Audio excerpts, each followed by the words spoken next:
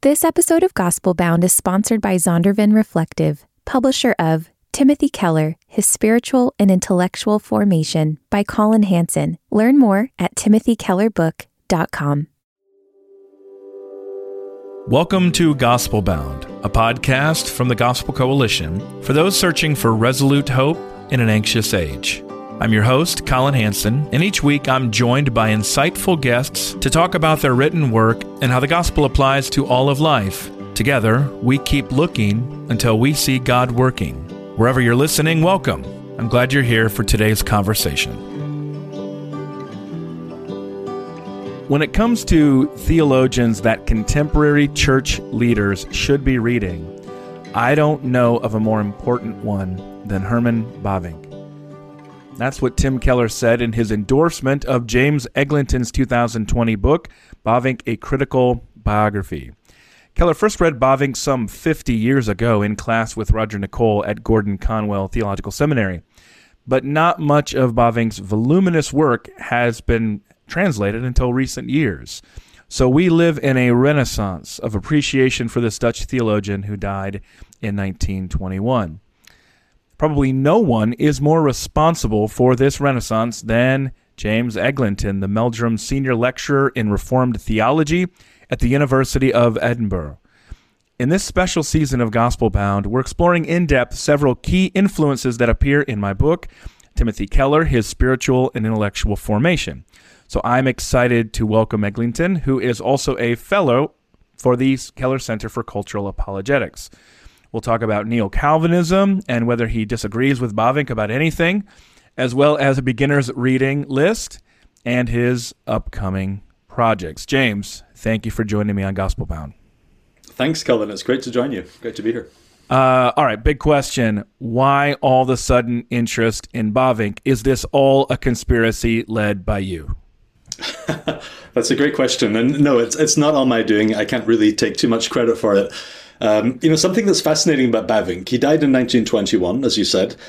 But if you look at something like, for example, Christianity Today as an important media publication in the 20th century in the English-speaking world, and you look back over the last 50 years or so, you find pretty big name people who are in the know, who cite this mostly untranslated Dutch theologian, Herman Bavinck. So I'm thinking about people like Carl F. Henry, Paul S. Rees, Kenneth Cancer. So you do have some awareness of him, that he's there, but mostly inaccessible because his stuff was in Dutch.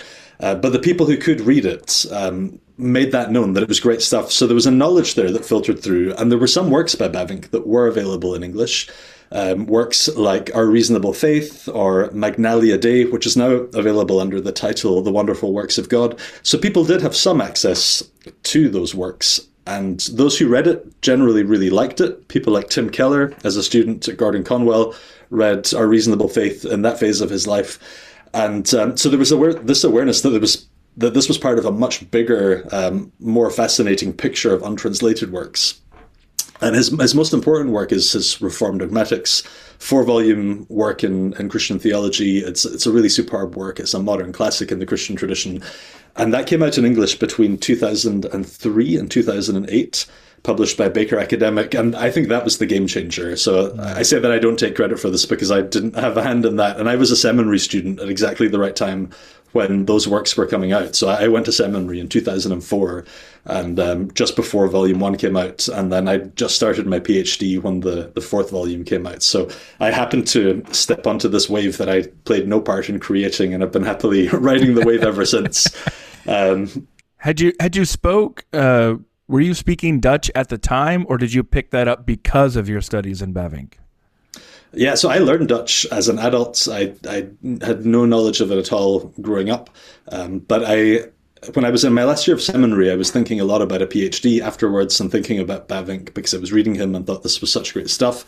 And I knew that I would have to learn to read Dutch because even with the dogmatics in English, it's still a translation and there's still so much work that's untranslated. So I knew I had to learn to read it. So I spent the last year of my seminary training also learning to read Dutch on the side. And then I kept on trying to learn it over the 3 years of my PhD. And then after that, I went Dutch. I moved to the Netherlands for 3 years. I was a postdoc over there and was on the faculty in Kampen, which I really loved. So I spent 3 years just been completely immersed in Dutch life, Dutch language. Church was in Dutch. Our friends were all in Dutch. I read Dutch newspapers, watched Dutch TV, spoke Dutch at work. So came back after 3 years like that, feeling like I'd become some kind of pseudo Dutchman. But yeah, I loved that experience. It was great. Got to say, the phrase "going Dutch" means something entirely different in the United States than it does in how you just described it right there. Well, the thing is, I'm Scottish, and we're equally frugal. So, yeah, so it doesn't have that connotation here. I appreciate that. Tell us, James, what does it mean to be modern and orthodox? Basically, what I'm getting at is for you to briefly summarize neo-Calvinism and how you see it in Tim Keller. Sure. So I'll go for the what is neo-Calvinism part first, because I think that will set up the answer to the question of what is modern and orthodox, and then how do we get to Tim Keller. So neo-Calvinism, something that I find myself saying a lot and have done over the years, is that it's not new Calvinism, N-E-W. The N-E is something quite different. So, you've had your own hand. That's my fault. Yeah, that's your, yeah, that's okay. We forgive you. But, so I work as a scholar of neo-Calvinism in Edinburgh, and every so often, particularly with talking to Americans about my work, people will say things like, "Oh, that's really interesting that someone at Edinburgh University works on John MacArthur and John Piper and those guys." And I have to tell them, no, that's new, and neo is a completely different thing. So neo-Calvinism is originally a Dutch movement, began in the late 19th century and then grew in the early 20th century. So it's centered on figures like Abraham Kuyper and Herman Bavinck. And it was an attempt to use the historic resources of the Reformed faith to drive the Christian faith forward into the modern age. So the neo part refers to the fact that it is new. It's trying to do something new with a much older tradition, and to do that in the context of the late modern age, of the late 19th century and early 20th century. So I guess, if we're thinking about that as neo-Calvinism, we could maybe think of like John Calvin and 16th century Geneva as Paleo-Calvinism. So Calvinism, if we want to call it that, or Reformed Christianity in the 16th century, faced a lot of big questions that were particular to its context. How should Protestants relate to Catholics? If you're in Calvin's Geneva, big questions about religious refugees and immigration. Big questions around what do you do with people who are explicitly heretical? So a figure like Miguel Servetus, who was anti-Trinitarian and who was burned at the stake in 16th century Geneva. So there are very big contextual questions that the Reformed faith has to answer. But neo-Calvinism is in a completely different context. It's in the late 19th century in the Netherlands. It's facing big questions around mass democracy, which is a new thing historically in the Netherlands, or Western culture. Big questions around industrialization, modern technology. Big questions around evolution, the natural sciences. And rather than questions around what you do with someone who is anti-Trinitarian, what do you do with atheists? How do you live alongside people now who would have been unimaginable in Calvin's world? So the neo-Calvinists are not just trying to do Paleo-Calvinism in their own day and age. They're trying to drive the tradition forward, and sometimes that means challenging things within the tradition. So if you think of Calvin's support for the state execution of an anti-Trinitarian and the view that the state should be busy with the pursuit of heretics, Calvin was in that context, but Bavinck and Kuyper, that was one thing that they very explicitly revised within their tradition, that they didn't think the state should do this. And they actually revised their own confession, their church's confessional documents, to change that. So there's some things that they challenge in the tradition, but lots of other things that they expand because the questions didn't exist in the Paleo-Calvinist era. Yeah. So that's what is neo-Calvinism. The modern and orthodox thing that you raise, and this is a big thing for Tim, and it comes across very clearly in your book. So a central claim that you hear a lot when you talk about neo-Calvinism or talk to neo-Calvinists is the idea that Christianity, or that neo-Calvinism is both orthodox and modern. So the orthodox part means that it is it's not a kind of revisionist Christianity where we've jettisoned everything that came before the modern age and we're just reinventing everything all the time in order to be modern. So it's orthodox, it's the historic Christian faith, but it's also modern. It's very recognizably not just 4th century Christianity or 16th century Paleo-Calvinism. So it has both of those things. So really it's it's a historical sensibility. It's a way of thinking about history. So maybe a way that listeners could think about it is through this question. Do you think that there is, that there was a historical golden age where the conditions were perfect for what it means to follow Jesus, to be a Christian, to be part of the church? And if that age has now passed, then are you fighting with tooth and nail to cling onto it and to live in some kind of a bubble like that? Or do you think that there's actually never been one single historical period or cultural context in which the conditions are perfect for being a Christian?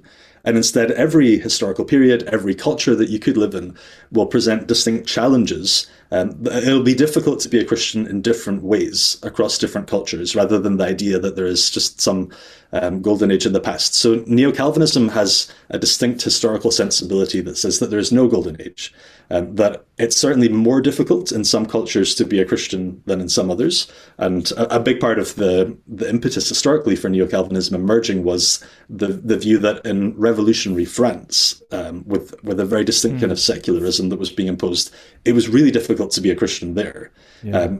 More so than in the Netherlands, and they were trying to fight not to make it so difficult to be a Christian in the Netherlands, and that's a big factor in the backdrop to Neo-Calvinism. But they don't think that there is a golden age, and they didn't think that that we just need to carry on living as though it's 16th century Geneva. And in fact, if you could be transplanted back there, you'd have to.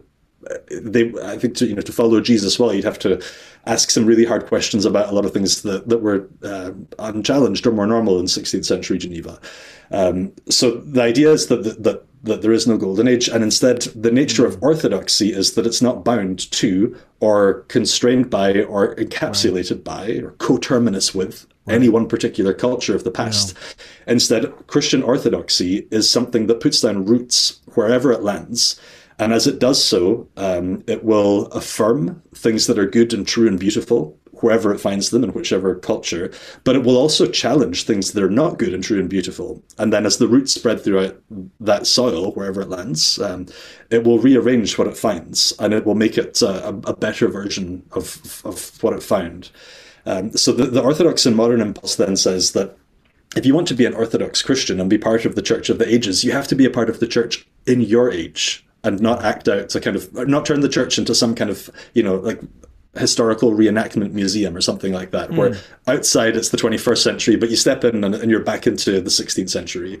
And this gets us to Tim Keller, actually, because this is a sensibility that he found reading Neo-Calvinist texts, where this was something that really chimed with him, the desire to be a child of your own age, but also a child of God in that age.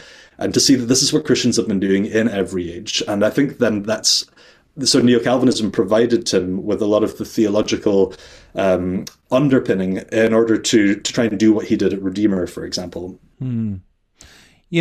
What's interesting there, James, and by the way, that was an amazing answer. Thank you. I gave you an impossible question, and you answered it so amazingly well. I think what's so interesting here and why it can be confusing to people is that so many of us who know aspects of Neo-Calvinism in the United States know it tied to an ethnic immigrant culture, which does the exact thing that you're describing of kind of a pristine golden era that we want to go back to. So that's kind of odd that a lot of that Dutch theology that came as through immigration suffer some of the very problems that Neo-Calvinism was addressed to try to resolve and deal with there. But Tim Keller did not grow up in that subculture at all, didn't have any connection to it. But what he did grow up in and came to faith in as a young man was the Jesus movement, which was exactly that kind of sensibility of being evangelical and having an orthodox belief, a high view of conversion, but a high view of contextualization as well, and an adaptation to modernity, which in the American context was rather new. Yes, there had always been some adaptations. Billy Graham had been an adapter. Dwight Moody had been an adapter. Billy Sunday had been an adapter. I mean, there'd always been some of that. But still, there was a sensibility that our church traditions should be more static in a lot of ways. but the Jesus movement, I think, kind of upended that probably finally in the United States. There are some good things and some bad things about that. But that's one of the things that stood out to me in writing the book, was just how much of Tim's sensibilities had been set by his encounter with a historic theological system that was consistent with Scripture, but in a contemporary context that was very kind of missionally minded. So I just hadn't quite thought of that the way that, but your answer really helped me with that. Now, one of the other things that I think that Tim appreciates so much about Bavinck, and the rest of us do as well, is that he seemed to be able to anticipate, and that's why one reason he's so helpful to us today, the post-Christian turn that would come to so much of Europe and the broader West in the 20th and even into the 21st century. And it seems possible that some of his own Neo-Calvinist colleagues, maybe perhaps Abraham Kuyper, didn't quite anticipate that change the way that Bavinck did. Could you explain what he saw and what makes him so relevant to read today as a result? Yeah, sure, I can try. So I think in that context, the late 19th century, early 20th century, there were a lot of people who were trying to make sense of what they saw happening around them, which was the decline of Christianity in Europe, at least. And Europe is way ahead of what was happening in North America. So over the last year or so, I read a book by a guy called Oswald Spengler, which is really fascinating. He was a German, wrote a book that in English was called The Decline of the West. And it's this huge macro history, a theory of civilizations, that they all have a 2,000-year lifespan, and that they go through a phase of cultural creation and then establish civilization and then decline, and then they'll be replaced by something different.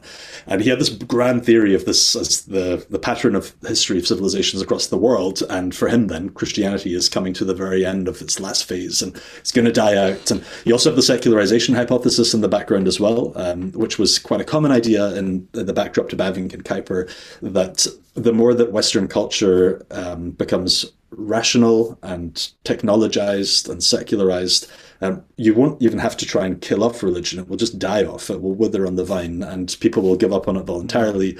And people at that point who believed in the secularization hypothesis really sincerely believed that if you could fast forward 100 years, get in the DeLorean and zoom forward a century, you wouldn't find religion anymore. And you had other backgrounds in the backdrop to this. In Germany, you had David Friedrich Strauss writing that we now live in this new age of the true religion is really science now, and we should say that we're no longer Christians. So you have all this happening in the background. And I think what's really interesting with Bavinck is that, and with Kuyper as well, I think, is that he could see some of the useful insights in their critiques, but without the failure to believe the gospel that flows through all of those things in terms of Spengler or the secularization hypothesis or David Friedrich Strauss. So what you find with Bavinck is that he's very aware of the challenges of the church in the West. And I think especially in the last couple of decades of Bavinck's life, and he starts to speak much more about evangelism and so on. But he's really aware of all of that.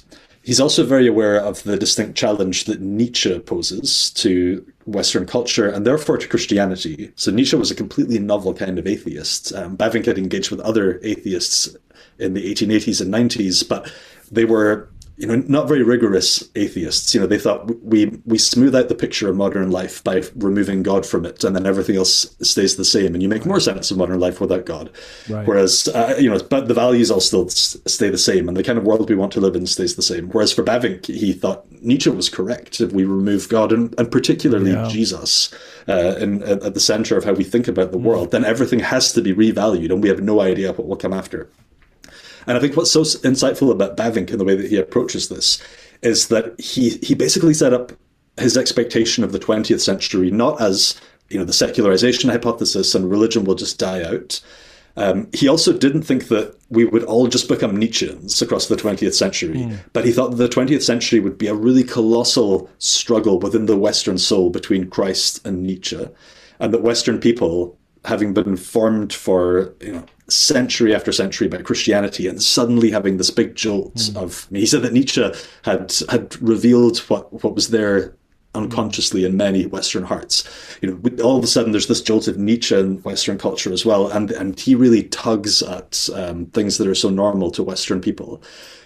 So I think, for example, to take this from the present day, if I think of Western Europe, of a context like my own in Scotland, over the last couple of years in the COVID pandemic, we have been willing to take a huge hit socially, economically, to preserve the health of our extreme elderly population as those who were most at risk, and willing to sacrifice a tremendous amount for them. Right. That has now, we've moved on from that, and society has opened up, and life kind of feels like it's back to normal. But the first thing that a lot of politicians in Scotland are trying to do now that life has gone back to normal is to bring in assisted suicide. Oh. And that is primarily focused on the same people that we've just given up so much in a very Christ-like way, actually, as a society. That's Christ actually forming our moral formation to love the elderly. But if you read Nietzsche, read his Twilight of the Idols, he has nothing that's very good to say about people who are really elderly. So then that's Nietzsche tugging at another part of our imagination. And the fact that these two things go side by side in society, and that we're really kind of torn between the two, I think is a really striking example of the kind of future that Bavinck foresaw. So Bavinck's really useful because he doesn't have a simplistic, we've just got back to the ancient Roman world and we're being thrown to the lions. But he also doesn't think, everything's fine. We're still, we still live in this very free Christian society. Instead, he saw that it's a very mixed society. And you asked the point about Kuyper there as well, which I think is an interesting question, because I used to find Bavinck a lot more insightful than Kuyper on this, but I think at that point I'd probably read too much early Kuyper and not enough late Kuyper. That's interesting. Okay. So in the last 15 years of Kuyper's life, which are the last 15 years after, so he was Prime Minister of the Netherlands, again for listeners who don't know that. So he was Prime Minister between 1901 and 1904, and a lot of people at that point, thought, great, we have this neo-Calvinist Prime Minister, and this is, everything's going really well for Christianity in the Netherlands. But then he only lasted one term in office, and then after that, Kuyper himself realized that that the church is really facing, sailing into troubled waters culturally, and I think he caught up with a lot of the stuff that Bavinck had already seen. And then if you read Kuyper's writings in the last 15 years of his life, I think that he is actually a remarkably insightful cultural critique and commentator, and provides really amazing missiological resources for helping the church in that mixed culture to think through, how do you reach people who are like third generation unchurched? I mean, he saw that happening in the Netherlands in his own lifetime. And that's something that I think happens in Scotland, like maybe in the 1970s or 80s, so way after Kuyper's time. And he's actively thinking through these issues. So I think I'm much more sympathetic to the late Kuyper, actually, as maybe more of a resource than we've given him credit for. So the key work there is Pro Rege, Volume 1, published in the Big Lexham series of works by Kuyper and his public theology, and it's fascinating. Well, one of the reasons that, Kuyper is well known, especially among Americans, is because of his lectures at Princeton. A lot of people don't know the connections of Bavinck to the United States. He was pretty adamant that Calvinism would never flourish in the United States. I'm wondering, do you agree with him, or would Tim Keller and the example of others disprove his prophecy? Yeah. Well, I guess it's fascinating because Kuyper really saw Calvinism and America as made for one another. And the reason for that is that when Kuyper is talking in that way, when he's thinking about Calvinism, he's thinking about a very intentional way to pursue the Christian faith in every area of life. Right. So Calvinism is the pursuit of the reformation of everything that you're doing. So, if you're running a business, if you're making a sculpture, if you're cooking dinner, whatever you're doing, that you want to do that coram Deo. You want to do it before the face of God for God's glory. And that's a really intentional way to be, especially for Kuyper in neo-Calvinism, because of the neo part that's happening in the modern age that's trying to remove the Christianity from each part of life. So to do that intentionally is a very deliberate thing and a very modern thing. And American culture for Kuyper at that point, it's a century younger than it is now even, and for a European it's still quite young. But it's this culture that's busy with its own self-creation. It's trying to invent intentionally how to exist and how to function in every sphere of its existence. So he thought that those two things were a really perfect combination, and that if Americans could just hear about Calvinism, then Calvinism would make America great. Not again, but just make it great for the first time. For the first time. For the first time. But Bavinck didn't think, he was really pessimistic about Calvinism and neo-Calvinism in North America. And his reason for that was that when Bavinck is talking about Calvinism there, he's not so much thinking about, living intentionally for the glory of God in every area of your life.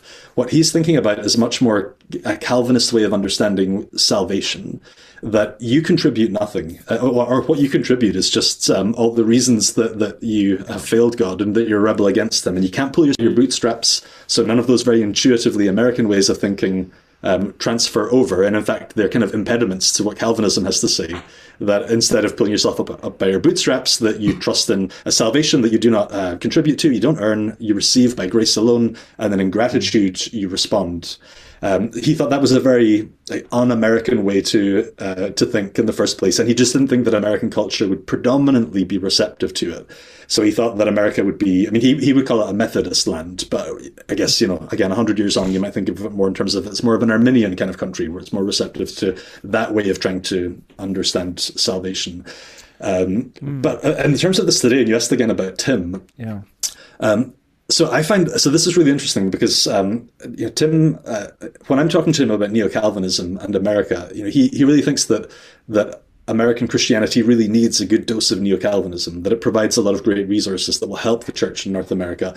But my impression from Tim is that maybe he thinks that American culture is also not tremendously receptive to it, but maybe for different reasons to Bavinck. So for Bavinck, it's not receptive because of American culture being a pull yourself up by your bootstraps culture, and that it's just a bit awkward for a Calvinist way of presenting the gospel.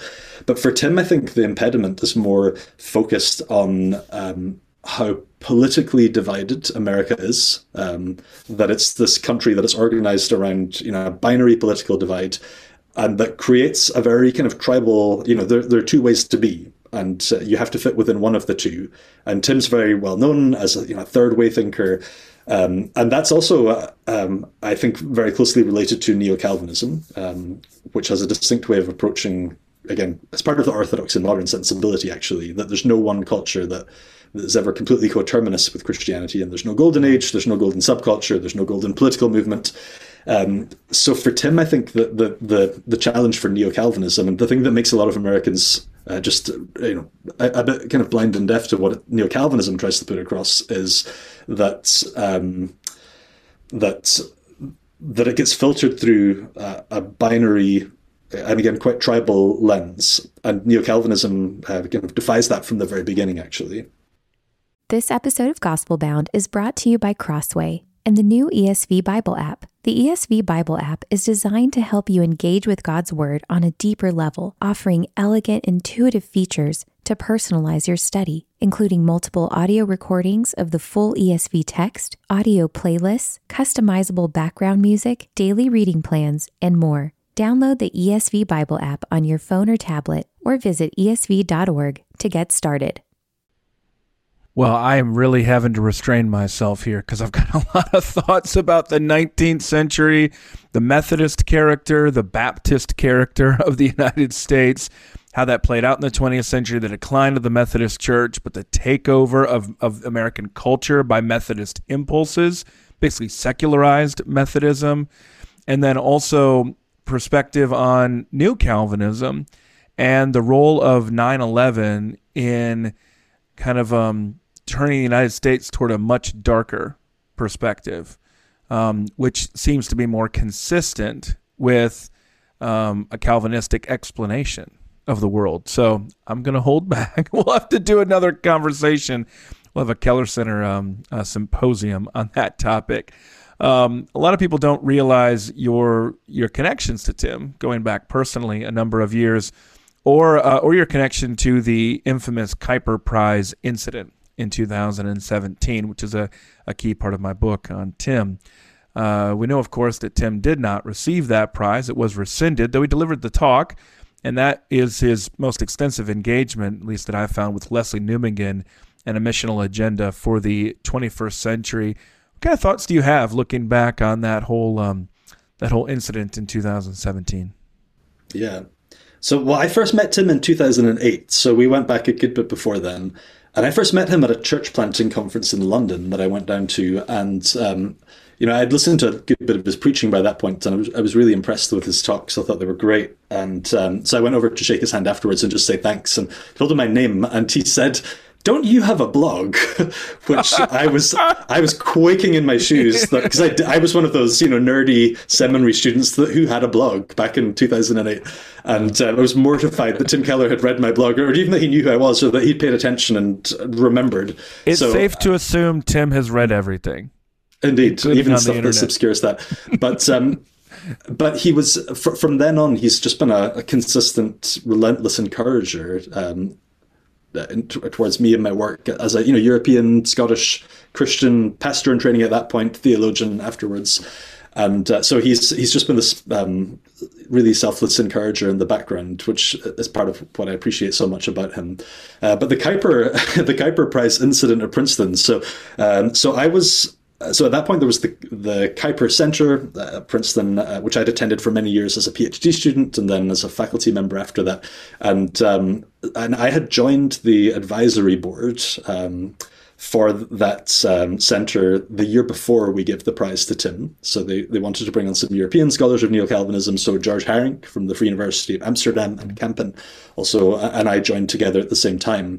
And the first nominee that we proposed was Tim Keller, because it's a prize for excellence in Reformed theology and public life. So, but then, if people want to read the history of how that all played out, they can read your book, I guess, because you cover it very well.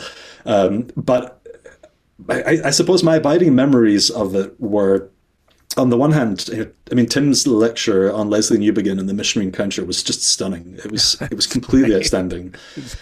So in that regard, it was memorable in a wonderful way. And but also the strangeness of the actual event, because he came and gave the lecture, and it was wonderful. But the lecture was held in an underground lecture hall.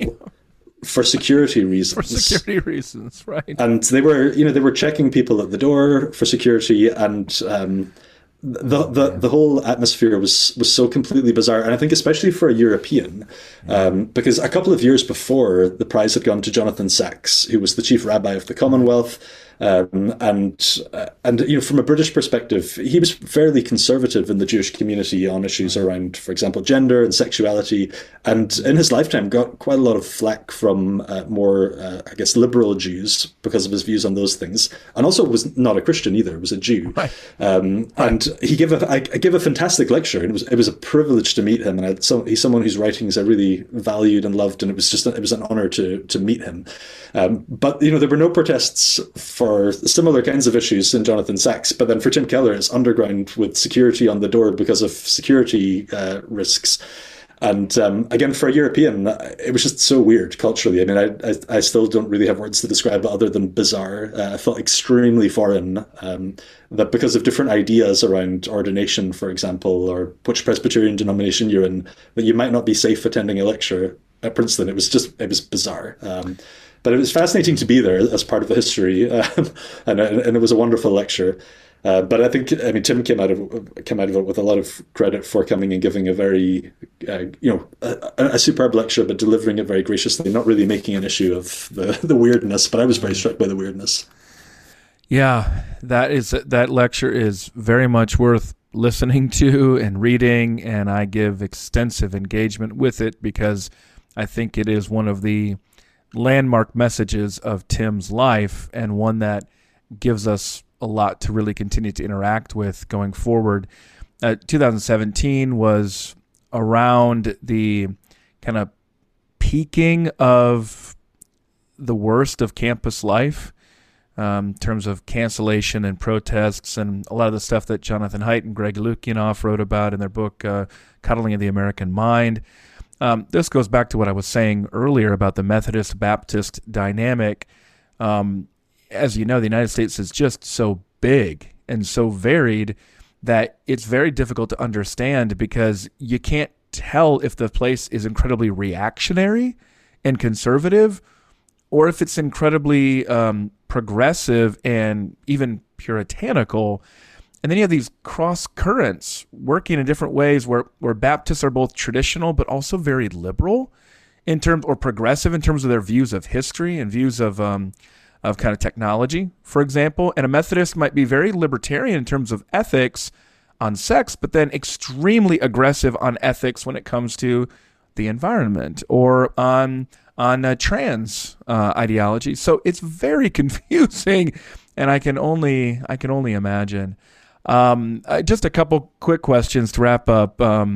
I had all these aspirations of keeping this interview short, and then I actually want to make it way longer, but we're going to have to keep those, James, for another day. So do you disagree with Bavinck on anything?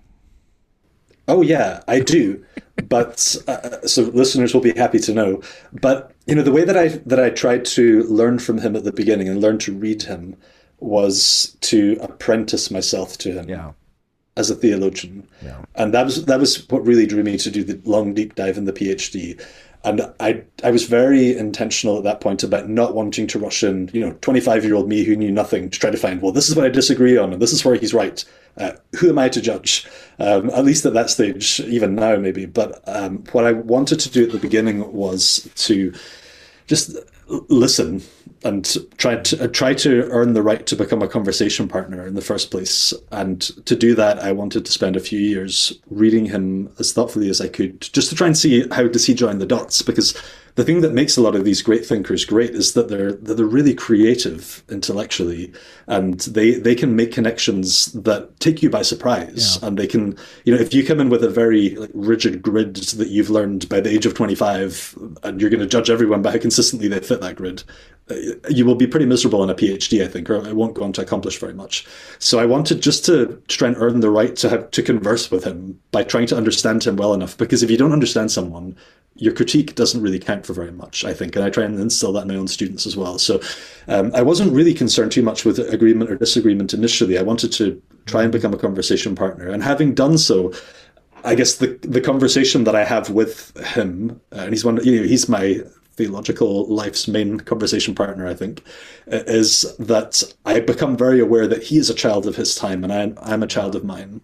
And there's so much, rather than kind of simple disagreement or agreement, there's so much about the world that he was thinking in that's just not the world I live in. So, he was very much a part of the Dutch colonial project, a big supporter of that. That's such a foreign world to me that when I read that, I just can't really get on board. And it's so foreign to me. And that's a really big thing for him in a lot of his life. And of course there are points of disagreement, but the way that I try and understand those is really through him as my most valued, trusted conversation partner. But as well as that, the way that through that conversation, it's helped me understand that he disagreed with himself, that there's development in his thoughts, that when he knows that he's dying after his heart attack, he then starts to curate the parts of his written legacy that he thinks really need to be read by Christians in the coming generations. And there are things that he doesn't think are top priority. And there's a lot that he leaves open-ended in his work as well that he thinks will need to be developed and challenged and changed. So a simple disagreement and agreement is not really what I've tried to aim for. But instead, I think, through that conversation, it's like he's looking for people who will come after, who will take the baton and keep on running, who will challenge some of his thinking, who will tidy up loose ends, who will correct things, who will push on the things that he left unfinished. So I see myself more in that kind of a role as a reader of Bavinck in the fashion of Bavinck. Wow, that reminds me a lot, James, of the answer to the question that I got when I first started seminary with Doug Sweeney, one of my favorite scholars, professors, and of course an expert on Jonathan Edwards. And a lot of this, I think Bavinck and Edwards have a lot in common. I think they both fit that modern Orthodox paradigm in there.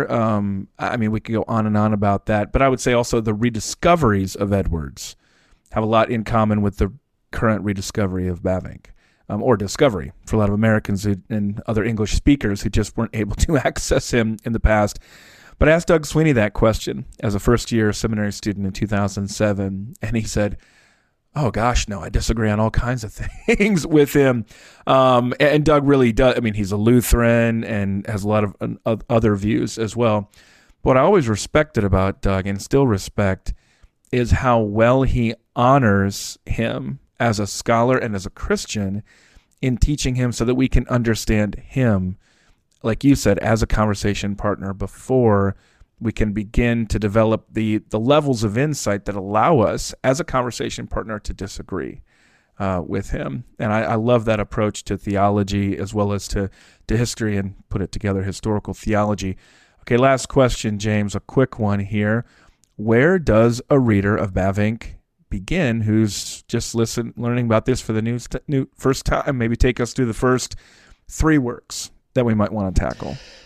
Well, I guess, no reader is just a blank slate. And Bavinck was very aware of that too. So he wrote works at a bunch of different levels for different kinds of reader. I think, if the reader in question here is, like a church member or, interested layperson, I think an outstanding work is The Wonderful Works of God. So it's a 1-volume work, and it's a distillation of his dogmatics. And it's really beautifully clear. It's thoroughly doxological, so you read it and each chapter just sings, it ends with a worshipful conclusion. So it's beautiful, almost as devotional reading. And it looks like it's a very thick book, it looks like a massive tome, but actually all of the chapters are really short and you can read them all in pretty quick time. So the length of it is a bit deceptive, given that the parts are all quite short. So, and Bavinck wrote that for people who didn't have a theology degree, but he did assume that you like to read books and that you've got the desire to sit down and work through something that will take you a while to go through all the short chapters. So that's a really amazing book, and there's a beautiful edition of it by Westminster Seminary Press. I'd recommend that. I think if you are a pastor or if you are a theology student, like if you're at seminary, it's really worth investing in his dogmatics. 4-volume work, published by Baker Academic. It's not the kind of thing that's designed for you just to sit down and read it from cover to cover in a single sitting.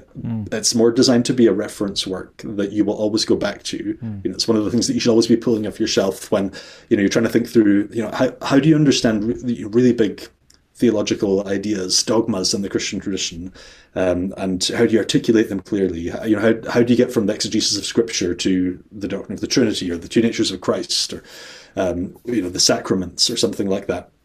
So that's a really outstanding reference work there that Bavinck thought himself that you probably need some prior training to get the most out of that. But I think if you have that training, you should really go for it and invest the time and invest the space in your bookshelf, the space in your bank balance as well, and buying Bavinck's dogmatics. If I can do a shameless plug as well, just because I'm personally invested in trying to help people understand Bavinck. Do it.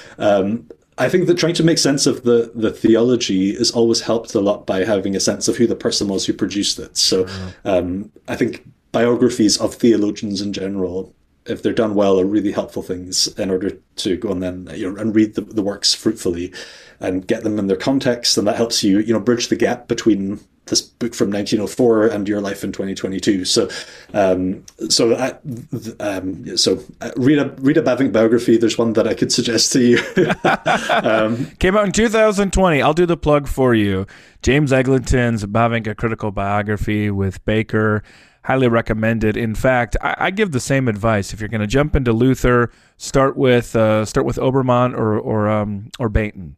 I say if you're going to start with Edwards, start with Marsden.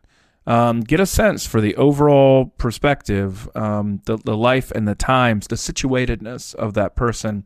And I think your critical biography of Bavinck is very similar to Marsden's on Edwards. And so both of them make for a very interesting read. So my guest here on Gospel Bound has been James Eglinton. You can see why he brought a lot of insight into and really encouraging feedback in my own work on Timothy Keller, his spiritual and intellectual formation, and eager to see his ongoing work in the future through the Keller Center for Cultural Apologetics and elsewhere. James, thanks for your time. Thank you for having me. Thanks for listening to this episode of Gospel Bound. For more interviews and to sign up for my newsletter, head over to tgc.org/gospelbound. Rate and review Gospel Bound on your favorite podcast platform so others can join the conversation. Until next time, remember, when we're bound to the gospel, we abound in hope.